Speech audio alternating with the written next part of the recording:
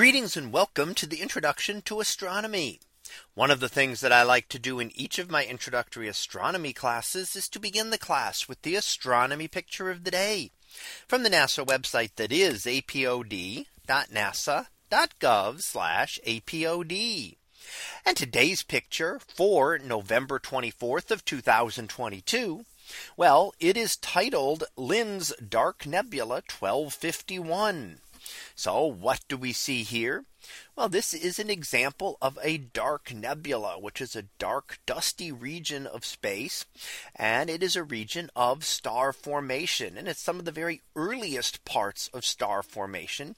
And that means we really can't see it when we look in visible light. We see a dark nebula with these dark globules, and within those, stars are just beginning to form.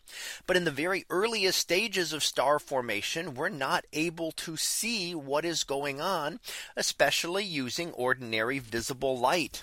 And that's because there is enough dust here that it blocks out the light and keeps us from seeing to within these globules and beyond them.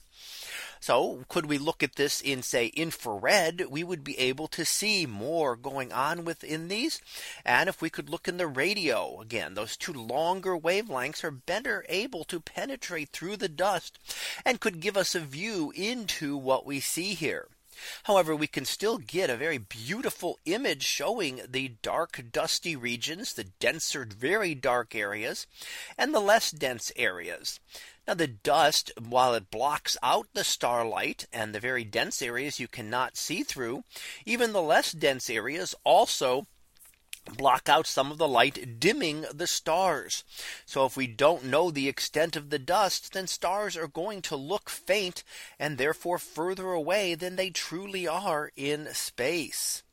Now within these dark areas, we would see protostars, just the beginnings of a star that has not quite finished forming. And that would be what was going on within these dark globules, what was happening to our sun about 5 billion years ago, as it began to form from something quite similar to this. And as it compacted down, eventually it reached a higher temperature in its core, where it was able to undergo hydrogen fusion.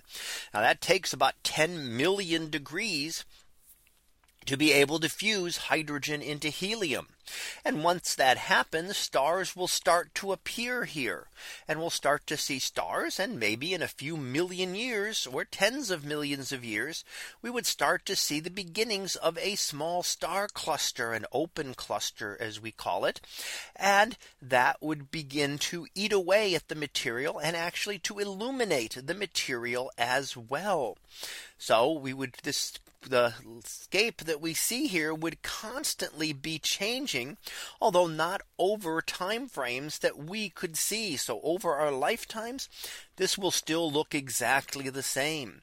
However, over tens of millions of years, it could change drastically from this dark nebula that we see to an illuminated nebula, and finally to an open cluster of stars. So that was our picture of the day for November 24th of 2022. It was titled Lynds Dark Nebula 1251. We'll be back again tomorrow for the next picture. So until then, have a great day, everyone, and I will see you in class.